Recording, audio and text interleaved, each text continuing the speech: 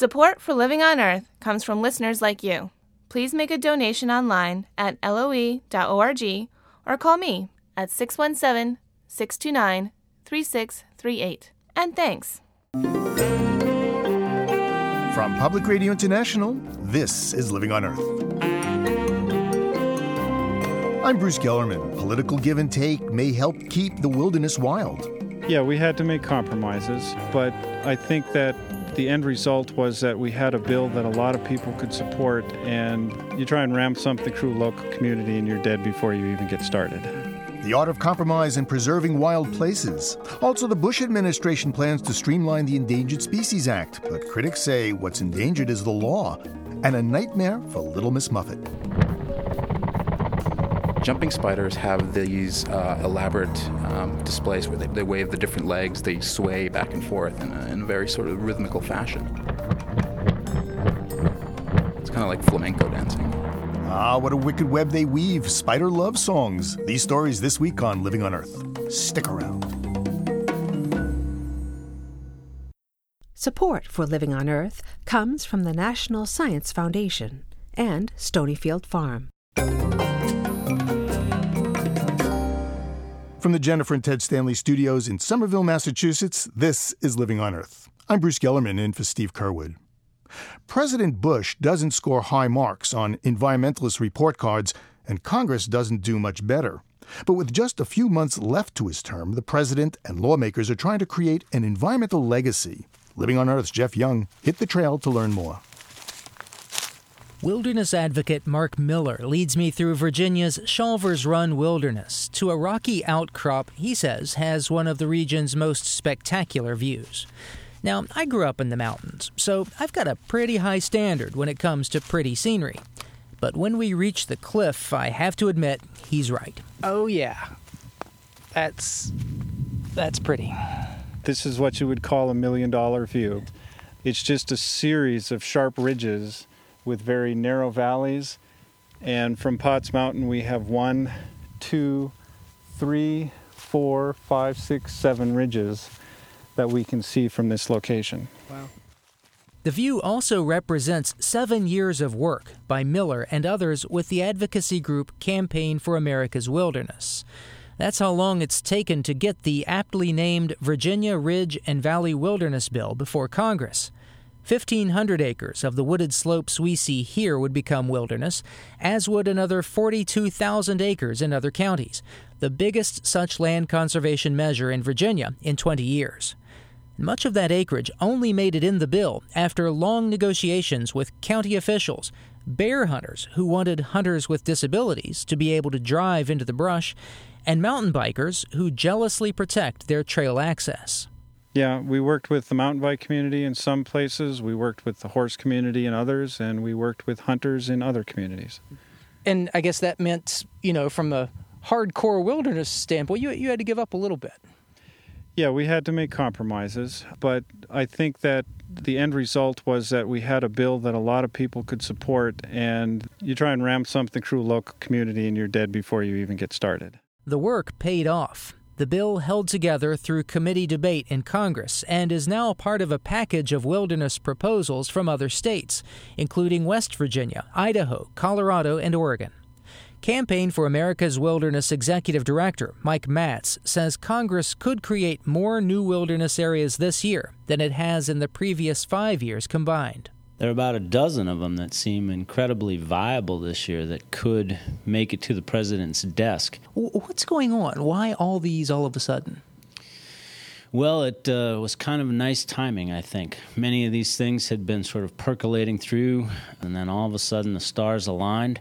They'd gotten the kind of support on the local level that they needed, and the leadership changed, and the leadership definitely is more favorable towards these sorts of things. It's been less of a rocky road to hoe to get them done. When Republicans controlled Congress, California Representative Richard Pombo controlled the House Resources Committee, which considers wilderness proposals. In 2004, this was how Pombo explained his opposition to a proposal for Washington state's Wild Sky Wilderness, which would have included some areas with a few old roads and culverts. I believe wilderness is a very special status of protection that we have as a tool to protect land. It is not something that anyone ever imagined that we would be including roads and bridges and dams in developed areas and try to call them wilderness. Pombo blocked the Wild Sky proposal 3 times, but in the 2006 elections, Pombo lost. Democrats took control of Congress, and West Virginia Democrat Nick Rahall became chair of what he renamed the Natural Resources Committee. And this year, the Wild Sky Wilderness became law. I think its reason is a difference in philosophy. A lot of these are Republican wilderness bills. They never could see the light of day when that party was in control of this committee. Maybe they viewed it as locking up or preventing development, but under my leadership, I think they have deserved to be recognized and passed, and we've done that. Rahal says a bipartisan approach to wilderness is important, and the proposals that succeed are those with strong local support across party lines. Which brings us back to Virginia and Mark Miller. We take a break not far from the Brush Mountain section of the Appalachian Trail, another area on the verge of wilderness protection, and we skip some stones in Craigs Creek. Ooh, good one. That's hard to beat. The community near here is very conservative and not inclined to like big government telling them what they can and can't do in the forest. It might have seemed Miller had an uphill battle here at Brush Mountain. But the word conservation is the root to conservative. And these folks wanted their land behind their homes conserved. Miller knew people in the area were also concerned that a proposed high-voltage power line might come through here, something a wilderness designation could keep at bay. That helped him turn local skeptics into ardent supporters. A lot of times what the folks in the local communities say is, we want it to be just the way it is. And one of the ways that you can make something stay just the way it is by giving it a wilderness designation. We'll be long gone, but it will still be here. In wilderness is the preservation of the world, wrote Henry David Thoreau. For this little corner of the world, that preservation is nearly here. For Living on Earth, I'm Jeff Young in Virginia's Jefferson National Forest. Since the Endangered Species Act became law in 1973, more than 1,300 animals and plants have been put on the list to preserve them and protect their habitat. But from the very beginning, opponents, principally mine owners and lumber companies, have tried to change the law. And now, in its final months in office, the Bush administration is proposing sweeping revisions to the Endangered Species Act that critics say threaten the law itself with extinction. The changes would streamline Section 7, the scientific review of federally funded projects that's used to determine if plants and animals are in jeopardy. Kash Arhar is the Deputy Assistant Secretary for Fish, Wildlife, and Parks at the Department of the Interior. What the proposed rules do is to provide directions towards federal agencies as to which way to make the calls on those very marginal areas where you're not sure as to whether it's going to have an effect, may affect, or no effect. That's always sort of a gray area. The administration wants to make it crystal clear that Section 7 can't be used to protect potentially threatened species from projects that emit greenhouse gases. It would be irresponsible and improper to use a Endangered Species Act as a backdoor way to regulate or address global warming. That's Kash Arhar of the Department of the Interior explaining the Bush administration's plan to revise the Endangered Species Act. Lisa Heinzerling has looked at the proposal. She's a professor at Georgetown University Law Center. Welcome. Thank you for having me here. According to the Department of Interior, the changes focus exclusively on Section 7 of the Endangered Species Act. And according to them, it's just a minor change, Yeah, that's wrong. The changes allow an agency, let's say the Department of Transportation, which is proposing an action that may affect an endangered species, to make the call about whether that effect will occur without consulting with the wildlife agencies. And so the agencies such as the Department of Transportation have, first of all, no substantial expertise in deciding whether these effects will occur with respect to endangered species. And second of all, they like building highways, building dams, and so forth.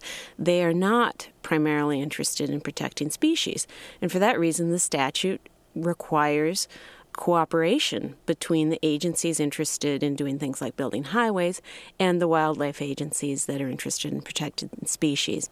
So when the Department of the Interior and Mr. Arha say this is just for streamlining and to clarify the project proposal process, you say? Those are euphemisms. Streamlining in this administration is simply a euphemism for deregulation. And so sure, it will streamline the process by cutting out a major protection of the Act for species. You know, it was just a few months ago that Secretary of the Interior Kempthorne ruled that the polar bear is a threatened species because of climate change. And now that they're saying specifically, as you heard Mr. Arha say, we don't want to use the Endangered Species Act as a backdoor for, regulating climate change. It is quite noteworthy that the agency has found it necessary to change long-standing regulations in order to avoid the conclusion that the statute applies to climate change. So it's taken significant steps to strengthen causation requirements, to tighten the kind of scientific evidence that's required in order to protect species, simply in order to promote its own policy view that the statute doesn't work for this problem. And so to say that the statute is a backdoor way of regulating climate change, I think gets the cart before the horse. You should look at the statute and see what it says and whether it addresses the problem. And if you don't think it should, then go to Congress for a correction. But what the administration here has done is to say, we don't think it's a good fit for this problem, and so we're going to declare it inapplicable. Well, why didn't they go to Congress? I mean, it was Congress who made the law. It's Congress who changes the law. Yeah, and in fact, they went to Congress a couple of years ago to try to get the act changed, and they were unsuccessful. So I view this as a kind of last gasp attempt to make the statute weaker and to try to ensure that the statute doesn't lift a finger to address climate change. The Endangered Species Act has been around for more than 35 years now. 1,350 some odd species have been put on the endangered or threatened list. The administration would say, it's not working. Only 17 of the species have recovered. 9 or so have gone extinct while on the list. Things not working. We need to fix it. I think that's the wrong way to look at it. I think a better way to look at it is to think about what might have happened if the act hadn't been in place. It's not so much exactly how many species have recovered, but how many would have been imperiled if these protections had not been there. Lisa Heinzerling is a professor at Georgetown University Law Center. She specializes in environmental issues.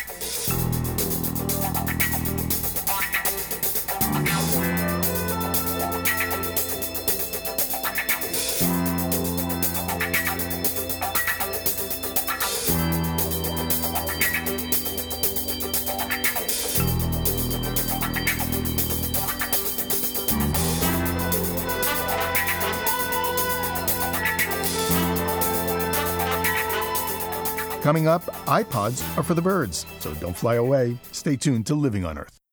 It's Living on Earth. I'm Bruce Gellerman with this encore edition. The Sonoran Desert extends from northwest Mexico into most of southern Arizona and part of California. It's a landscape stark and beautiful, a huge, hot desert full of unique animals, colorful birds, and bizarre plants. Among them, the giant saguaro cactus. The one that looks like a giant scarecrow with spiny, outstretched arms. But now the saguaro has to fend off a new threat, non-native grasses. They're spreading like wildfire, and that's the problem. The rapidly growing grasses burned fiercely, as Jim Williams of KUNM Radio found when he visited Saguaro National Park near Tucson, Arizona. You give it sometimes a good twist here, kind of like a rope. It holds it together better. And then they get down in the crevices, which makes it a little more creative to get them out. On an afternoon that would be called hot by most anyone not from Arizona, Matt Johnson hacks away with a steel pick on a rocky slope in Saguaro National Park. He's one of 8 volunteers from the Arizona Native Plant Society who are pulling a stubborn non-native plant called bufflegrass. Incredible. Clint Graffam says he can't believe how fast the Sonoran Desert's filling up with these wheat-colored clumps. Anywhere around the city that I see it, I'll dig it up. I don't care whose lawn it's on. Bufflegrass is from Ethiopia, where it was named after the buffalo who loved it. The U.S. government imported it in 1938 and planted it in trial plots for use as cattle food and to reduce soil erosion in the American Southwest. Back then, it had a difficult time getting established. But fast forward about 70 years, and it's now found its way to roadsides in Tucson. And within the past few years, it's spread like, well, wildfire up into the desert and onto its surrounding hillsides. Some scientists believe global warming could be fueling the spread. Tucson is in a multi-year drought, and average summer temperatures have been increasing. Whatever the reason, though, bufflegrass loves it here now. And while the sight of it is troubling, botanists and ecologists are most worried about the fire it will inevitably bring. The grass, which is tender, dry, and dormant for most of the year, burns quickly and at very high temperatures. Matt Johnson has just cleared a skirt of bufflegrass from around the base of a massive saguaro. This saguaro will not now burn if the fire were to come start, tomorrow in this remaining patch of grass. Kind of like people, saguaros, if they get more than about 60% of their stem surface burned, same severe burn victims, the survival rate goes way down. Just a little singeing around the base, they'll handle it. You hear them breathing a sigh of relief when they get this stuff. Stephen Hansen, another volunteer here pulling bufflegrass, furrows his brow. There are a lot of homeowners in the foothills and such that have major infestations of this grass. I don't know how aware they are, but this poses a real threat to their property as well. This grass burns very vigorously with very tall flame, and it's easily able to destroy a house and all the plants, including saguaros around it. It is the plant from hell. Julio Betancourt is a senior scientist with the U.S. Geological Survey. In recent years, he's been all over the media around the world talking about bufflegrass. Betancourt stands and points up at the southern base of the Catalina Mountains, which rise out of what's quickly becoming North Tucson. And you can see all these patches. Like you see that patch right down there? That's bufflegrass right there. You see that patch over there next to Pima Canyon? Bufflegrass. You start looking down the mountain and you start picking out all these little patches, and that's all bufflegrass. And eventually, the whole ridge will be bufflegrass. Betancourt calls this neighborhood in which we're standing the high rent district, where the least costly house is in the vicinity of $1 million. The views are spectacular from here. But soon, he says, this invasive bufflegrass will create a fire link from those beautiful mountains right into town. And any fire that begins down here will have an easy time rising right up into the saguaros on the hills above. Betancourt says, though, it's not going unnoticed. I think humans have this animalistic, visceral reaction to changes on a landscape. And I think the same thing is already happening with the population in Tucson, that they notice that something's changing very, very fast. Well, the Park Service has noticed, that's for sure. It's partnered with the Arizona Native Plant Society and a relentless group named the Sonoran Desert Weed Whackers to build an impressive team of bufflegrass tackling volunteers. But it's a foot race. The grass seems to be winning. Meg Wiesner is Saguaro National Park's Chief of Science and Resources Management. She says researchers are seeing native plants like the green-trunked palo verde and saguaro dying out in stands of bufflegrass, their water supply cut off by the invaders. Southern California has seen invasive grasses take over in similar ways in recent years. Wiesner says think of the fires there as exactly what could happen in Tucson and Saguaro National Park. You'll get flame lengths of 20 or 30 feet. Firefighters can't fight those kinds of fires, and so they're bound to get pretty large. Unfortunately, the bufflegrass is adapted to fire. It burned regularly in Africa where it came from, and that bufflegrass, the tops will be burned off, but the plant, it's a bunch grass, and it'll still be in the ground. It'll come back up and grow denser than ever, making it even more subject to catching fire the next time. That process kills the native Sonoran plants, turning the desert into an African savanna, a grassland. In places in northern Mexico, that's already happened. And it's an expensive problem. Bufflegrass has now spread into 1,000 acres of Saguaro National Park. Without the help of volunteers, removing the bufflegrass can cost over $13,000 an acre. Wiesner says the Park Service has also begun herbicide spraying on the grass because digging it up can actually spread the seeds. But spraying costs $1,200 an acre. And because the chemical has to be absorbed by the plant, the buffalo grass can only be sprayed when it's green, which means a very short window of opportunity in the summer. Add to that the fact that the chemical is essentially a version of Roundup, which some studies have shown might harm soil bacteria and amphibians. But the volunteers out on the hillside in the park say fire is a much more immediate and devastating threat. Meg Wiesner says all the challenges require a huge collective effort. The park has partnered with almost everybody who manages a plot of large ground in the Tucson Basin. We have all of the land managing agencies, all the departments of transportation, and we actually had a summit last winter to develop a coordinated effort because it doesn't help to get rid of the grass on one side of the fence if it's on the other. And with a lack of federal funding to deal proactively with invasives, Wiesner says the Park Service is struggling to stay on top of it all. But she adds that with the battalion of volunteers, the city of Tucson and Pima County all in on the buffalo grass fight, she's hopeful. You have to be an optimist in this field. That's the only way to be. Back in the buffalo grass-choked Saguaro National Park, volunteer Matt Johnson keeps swinging his pick. Job security, I guess. For Living on Earth, I'm Jim Williams in Saguaro National Park.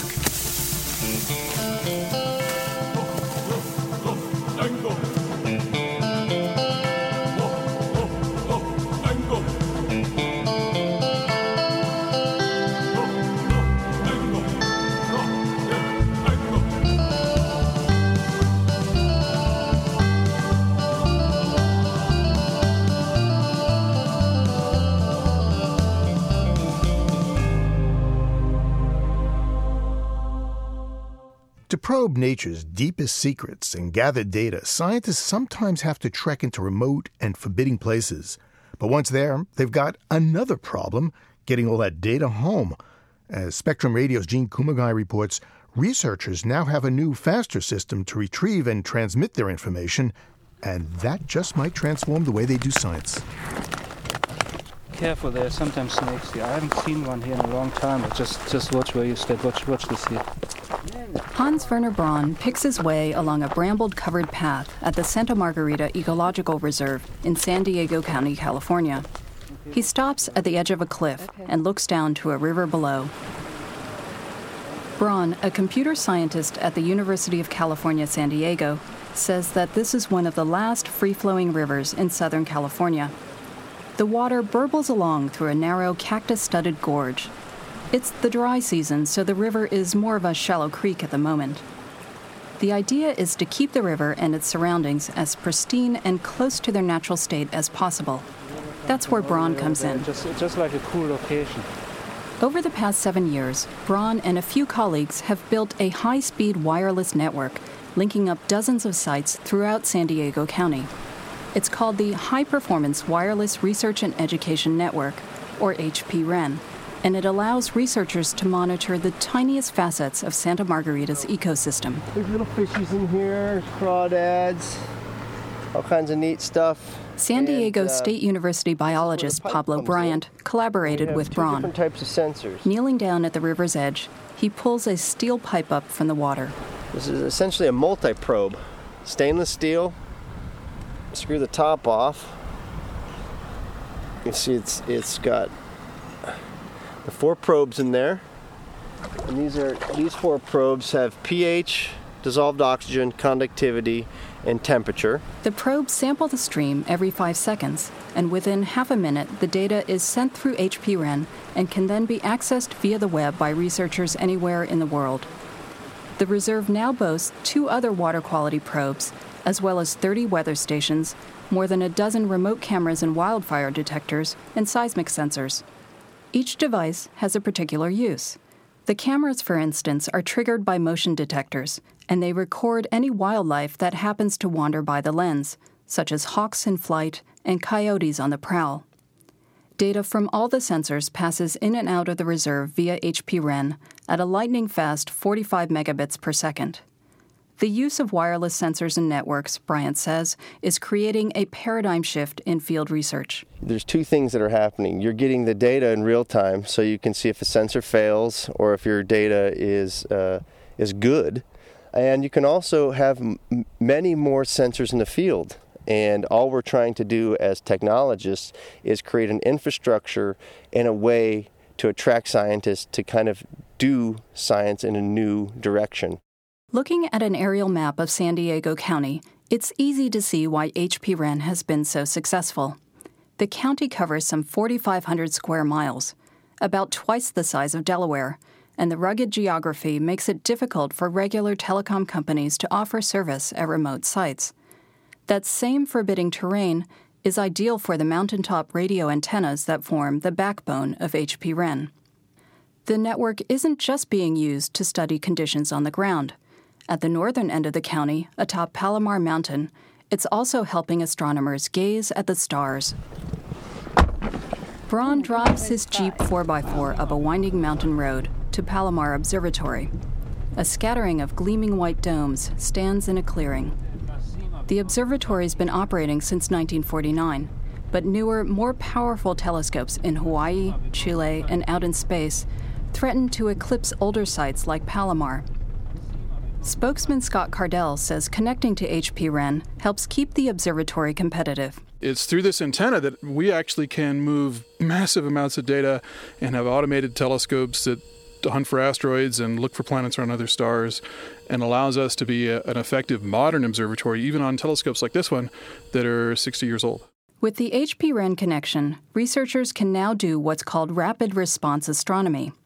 Because astronomers can access their data almost immediately, instead of days or even months later, they can look for fleeting or fast-evolving phenomena like asteroids and supernovas.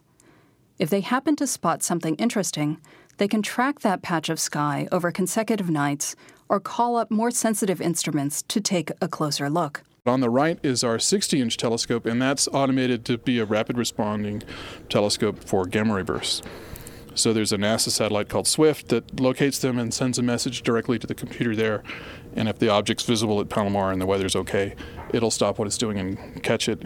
And usually it can be there making a measurement of the gamma ray burst within 2 minutes of the satellite having detected it. Cardell says HPREN's high bandwidth is giving new life to old telescopes.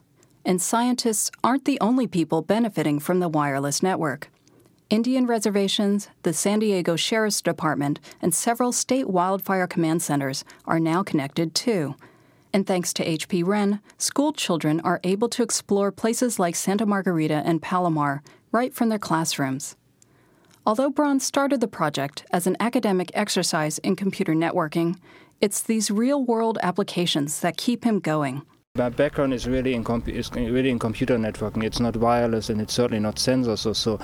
But what is really interesting to me is being able to work with the applications, work with the ecological reserves, work with the astronomers, work with Native Americans, work with first responders and so on, see what they really need and come up with some cool new sensor that we deploy and develop it together and make it work together. Braun says he's happy to foster as many new research and educational connections as his network will allow. For Living on Earth, I'm Jean Kumagai. Our story on the Researchers Wireless Network comes to us courtesy of Spectrum Radio, the broadcast edition of IEEE Spectrum, the magazine of technology insiders.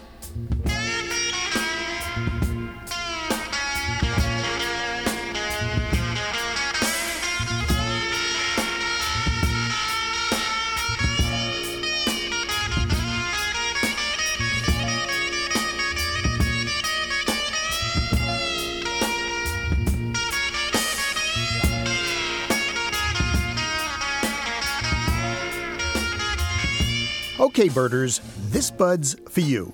White earbuds, that is. You know, those telltale signs of musical isolation that cut people off from the rest of the world. Well, what if the iPod could instead connect you with the great outdoors? Enter commentator Noah Stricker, who has repurposed the iPod for iBirding. The little gizmo more than proved its worth one spring morning in an impressive demonstration in a patch of ponderosa pine forest.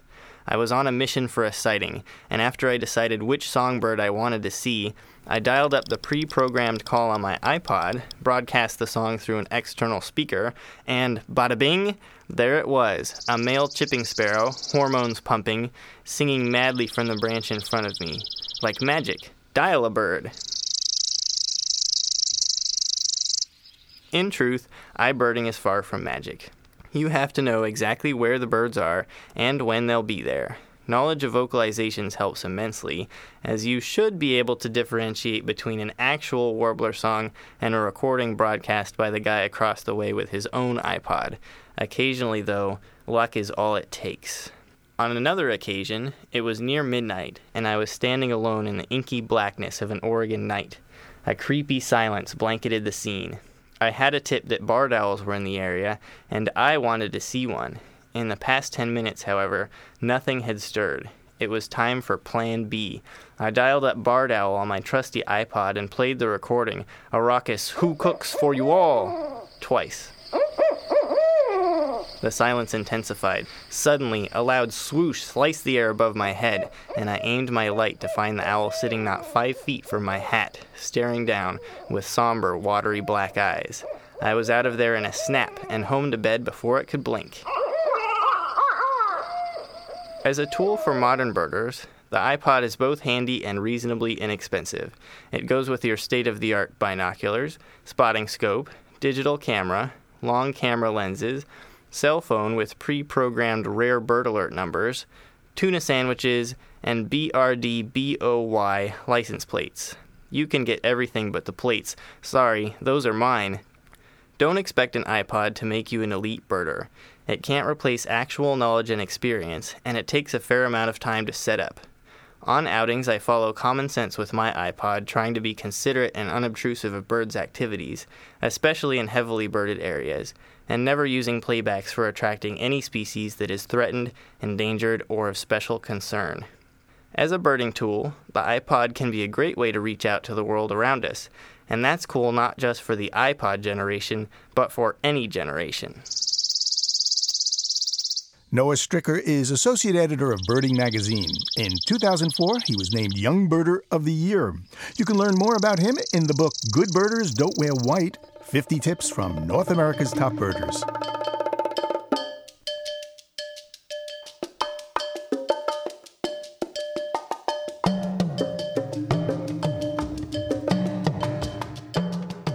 Just ahead, Sir David Attenborough and the Art of Discovery.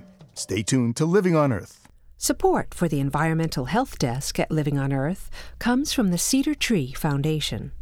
Support also comes from the Richard and Rhoda Goldman Fund for coverage of population and the environment, and from Gilman Ordway for coverage of conservation and environmental change. This is Living on Earth on PRI, Public Radio International. It's Living on Earth. I'm Bruce Gellerman. Elizabeth Windsor has some interesting pictures in her home. That would be Windsor Castle, where the Royal Library contains her collection of amazing rare things, which happens to be the title of a book edited by Sir David Attenborough, who was knighted by Queen Elizabeth. His book, Amazing Rare Things, The Art of Natural History in the Age of Discovery, chronicles how 15th century artists depicted the strange and unusual specimens adventurers found in the New World. Living on Earth, Steve Curwood spoke to Sir David about how the book came about. Well, the Royal Collection has a gallery attached to it and regularly shows things from the collection. There's a great wealth of natural history drawings in the collection, and it was decided to do a selection from there. And I was invited to help in selecting the pictures and selecting the artists, which was, of course, an extraordinary privilege. I mean, to riffle through, if I may put it that way, riffle through drawings by Leonardo da Vinci is quite a privilege. Indeed. In fact, those horse studies, I mean, to look inside the mind of an artist and see how he was doing the studies. Yes, I mean, artist is an inadequate word, really, for Leonardo da Vinci. I mean, it's an accurate word, of course, but Leonardo's curiosity into how things worked is just mind-blowing. And the details and, of course, the sheer beauty of the drawings is absolutely extraordinary. Leonardo, the quintessential, perhaps the definitional Renaissance man. In your book, Sir David, you quote something that he wrote around 1490 that shows that he was even formulating a Gaia hypothesis. Could you read from that for us, please? Well, Leonardo wrote, "Just as man is composed of earth, water, air, and fire, so this body of the earth is similar. Whereas man has bones within himself, the supports and framework of the flesh, the world has rocks, the supports of the earth. If man has within him the lake of blood, wherein the lungs expand and contract in breathing, the body of earth has its ocean, which also expands and contracts every 6 hours with the breathing of the world. As from the said lake of blood arise the veins, which spread their branches through the human body, likewise the ocean fills the body of the earth with an infinite number of veins of water." So indeed, a vision that the earth is an organism, the Gaia hypothesis, just like a human. And we get this from Leonardo da Vinci in 1490. That's correct. Today's environmentalists should move over for a moment. But it's a remarkable vision, isn't it? And it shows such understanding of both the earth and the body. Perhaps one could say of the people who are in your book that they're all, at the same time, artists, scientists. And perhaps that's due to the time, that if you were going to tell the story of the things that you were observing, that you would need to have the pictorial representation, and there was no one else to do it but yourself. Yes, but some weren't even scientists. I mean, it's quite remarkable how you actually have to know how something works before you can draw it accurately. And that's a very interesting little problem. I mean, there's a drawing from a man called Cassiano del Pozzo. He commissioned artists to draw these things. And the artist was faced with, for example, a sloth, or maybe you call it a sloth. But it, as you well know, it spends its life hanging upside down.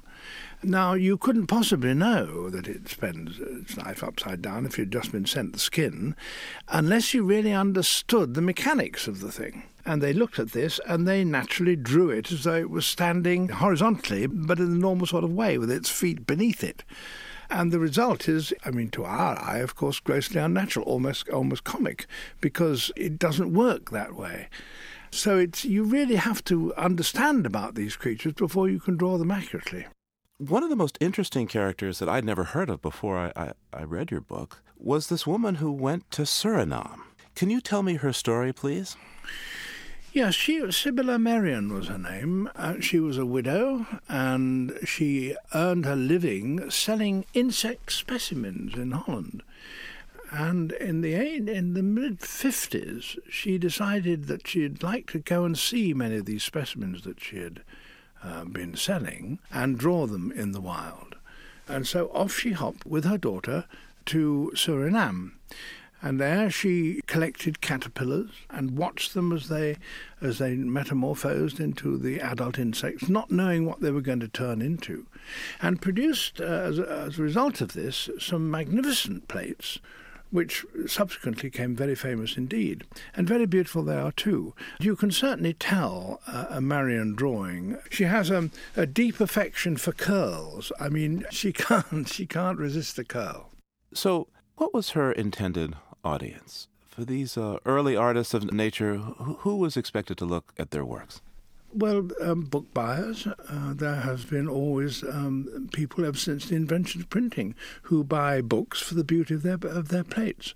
And what more beautiful subject can you have than animals and plants?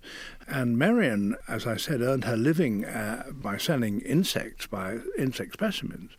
But her books became very highly treasured and very sumptuously produced too, so that she made her living by selling her books. Now, in your book, only a couple of the artists that you have here ever traveled outside of Europe to go visit some of these far-flung places like Indonesia or Suriname. How did the other artists get access to some of the animals and plants that they painted? They were sent back to Europe from Roman times onwards. I mean, the Romans imported animals from Africa, sometimes to slaughter in the Colosseum, but sometimes because they were really strange things. In the 16th century, a rhinoceros was imported into Europe, and Albrecht Dürer, the great German artist, drew pictures of this which circulated around the whole of Europe because the image of this extraordinary armoured creature was so remarkable. And of course there was a huge flood from the 16th century onwards with the discovery of the New World. New creatures being brought in all the time, and people with you can almost see their jaws sacking as yet another extraordinary animal is unloaded from one of the ships.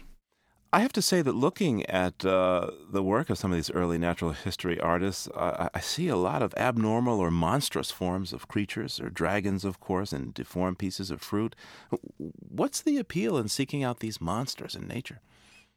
Well, you see, it's not unusual for us. We too think in biology that things that are abnormal, there is something to be learned from them. And there's also something exciting, which is something rare. I mean, today people are fascinated by white tigers, for example. They think, my goodness, how extremely interesting they must be, because how rare they must be. Now, biologically, one knows perfectly well that is a very simple genetic change which produces an albino, and these are albino animals, and that albinism can be transmitted from one generation to the next.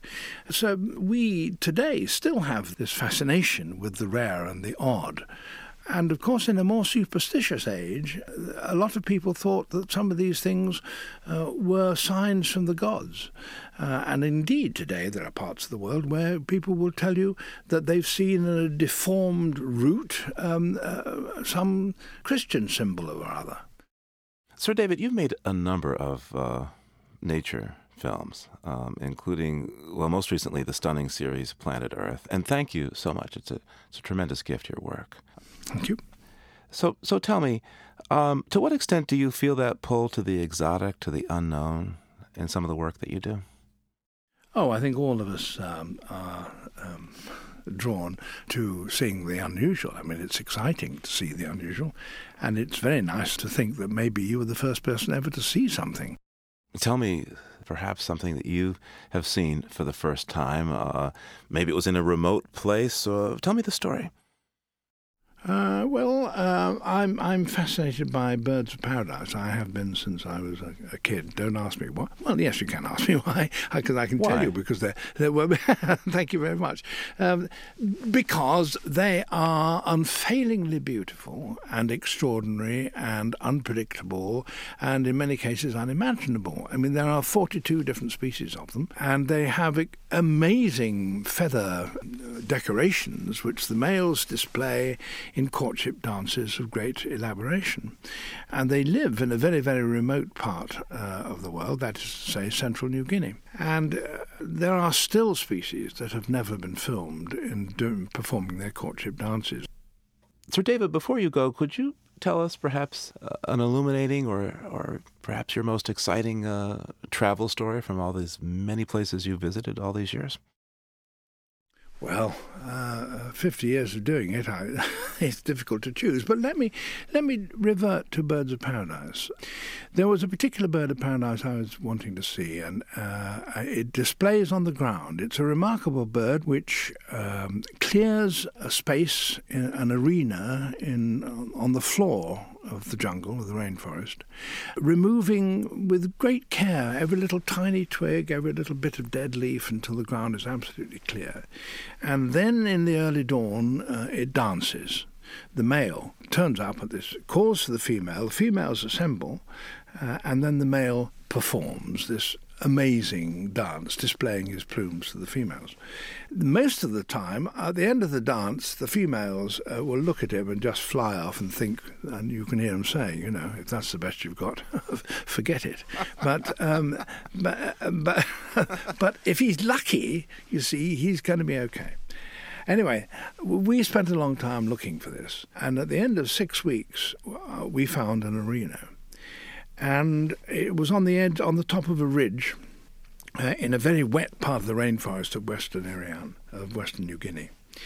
And we set up a hide that night, and I decided that in the morning we had two hides, one side on each side of the arena. And the cameraman was going to go into one and I went into the other. And we decided that we wouldn't take a sound recordist. I would do what I could there, but also we would have an electronic system of me talking to the cameraman, so that he could hear what I said and I did, and we were whispering. And the bird came down and it did its dance, and I was just simply thrilled to the marrow. And then the bird finished and flew away, and the cameraman and I scrambled down this very steep side of the ridge towards our camp. And as we came down, the recordist who had left in the camp, the sound recordist, came out and waved. And I yelled back and I said, "We got it! We got it!" And the recordist said, "I knew the precise moment that you saw it, because through that microphone which was on your chest, the radio microphone, I could hear your heartbeat, and it suddenly doubled its speed." And that's the reaction which one seeks to create in viewers looking at television programs of the natural world. And in many ways, that's the reaction that I'm sure these artists who are in this book hoped to create in those who came to look at their drawings. Sir David Attenborough's new book is called Amazing Rare Things, The Art of Natural History in the Age of Discovery. Thank you so much, Sir David. It's a pleasure. Sir David Attenborough spoke with Living on Earth's executive producer, Steve Curwood. Now, you've probably heard of the movie The Kiss of the Spider Woman. Well, this is the music of the Spider Man.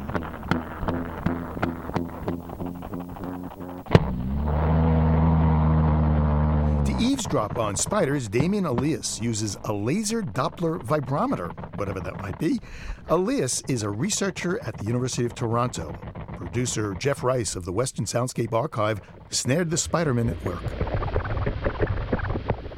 One other thing about spiders, and one of the reasons that I'm interested in them, is they're kind of masters at vibration domain. The ones on webs, males, for example, pluck songs to females.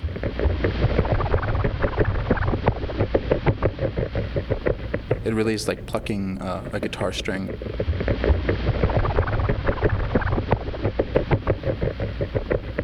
But not all spiders live on webs, and so a lot of other spiders, they use sort of vibrations, but they're sort of vibrating on leaves or something like that, and not webs.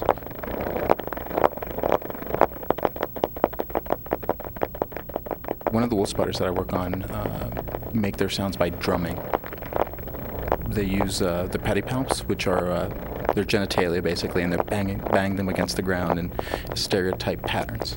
And they also use their legs also, and so they use their pedipalps and their legs to drum this love song to females.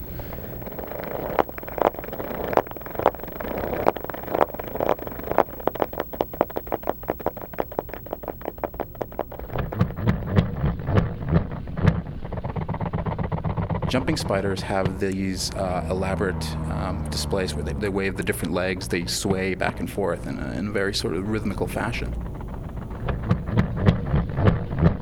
It's kind of like flamenco dancing. I kind of see it as.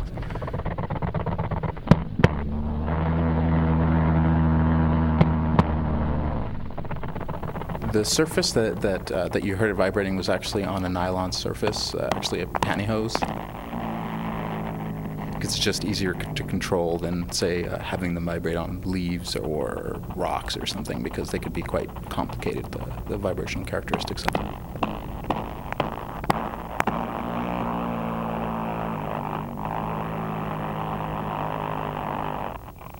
I basically came to it with an interest in sensory systems, and I was interested in acoustics, vibrational or hearing, and they just happen to be such charismatic creatures. I find spiders very charismatic, that as soon as I started recording from them, and it ended up that not a lot of work has been done, so that really quickly kind of fed upon itself, and I just really became a great system to study.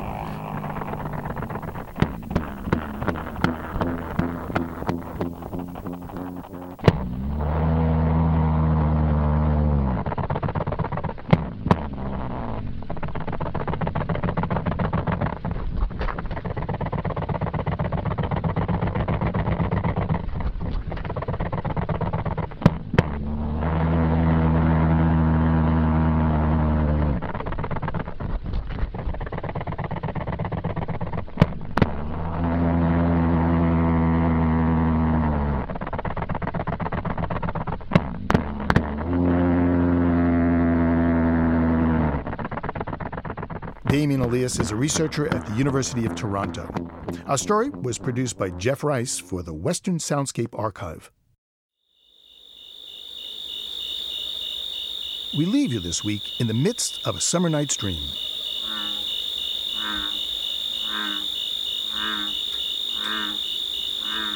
Bernie Krause recorded this insect chorus and the occasional bullfrog in the Cascade Mountains of Northern California for his WildSanctuary.com soundscape series.